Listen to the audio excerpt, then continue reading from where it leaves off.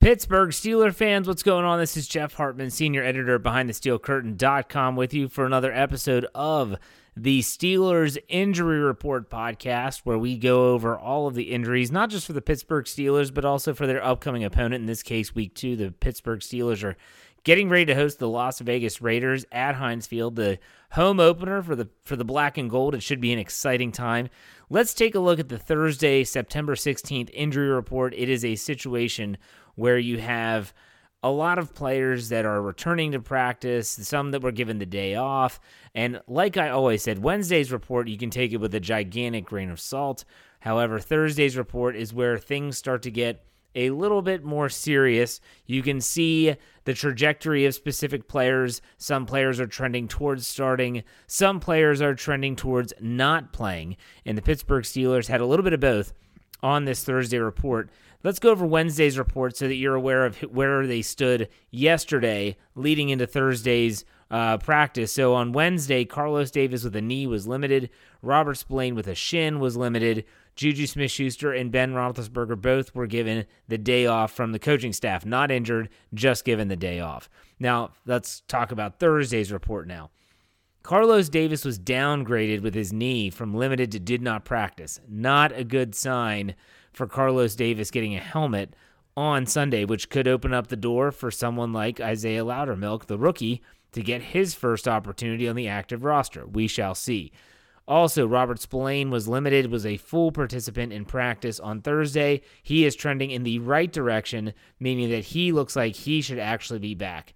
Juju Smith-Schuster and Ben Roethlisberger both returned to full participation in practice on Thursday, but there was another addition. This is not a good injury, and tight end Eric Ebron with a hamstring did not practice.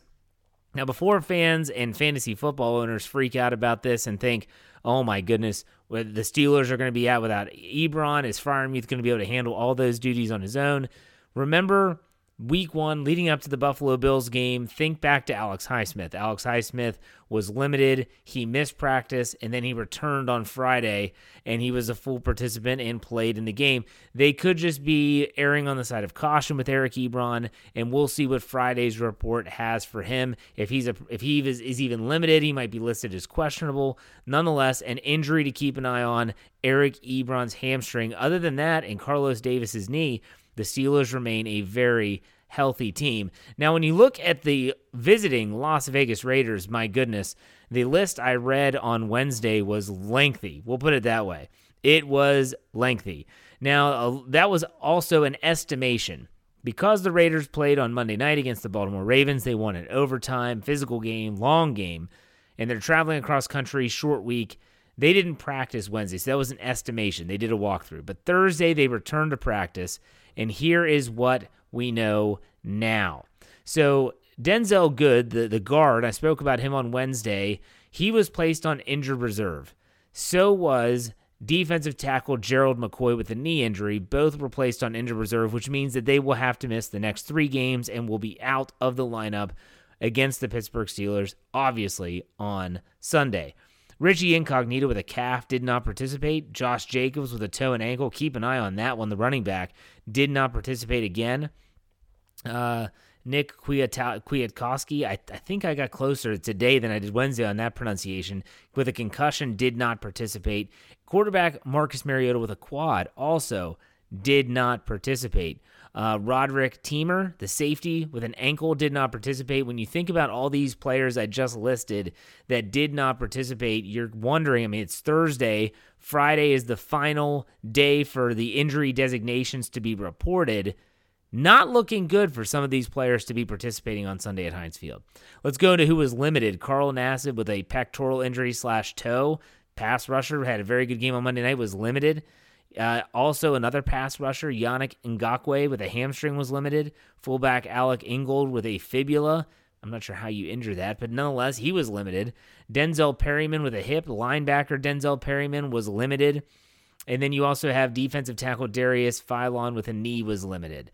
And then the players that were full participants, you had, Divine Diablo with an ankle, Brian Edwards, wide receiver with an elbow, defensive end Clellan Farrell with defensive end. He was with a back injury. He was a full participant.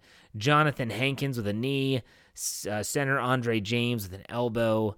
All those players were full participants, but that's still a really, really long list when you compare it to the Pittsburgh Steelers. The Raiders are banged up, and even if a player was full, doesn't necessarily mean that they're 100% healthy. They were just a full participant in practice. Every single player is dealing with some type of bumps and bruises, as Mike Tomlin would always say, are associated with the game of football. So keep that in the back of your minds at the same time. So there you have it, folks. That's the Thursday injury report for the Pittsburgh Steelers and the Las Vegas Raiders as they prepare for their Week 2 matchup at Heinz Field Sunday at 1 o'clock. Make sure BehindTheSteelCurtain.com is your one-stop shop for all things Pittsburgh Steelers. And as we always finish it out here, be safe, be kind, and God bless. Have a great day. We'll see you tomorrow, Friday, for that final injury report. Go Steelers.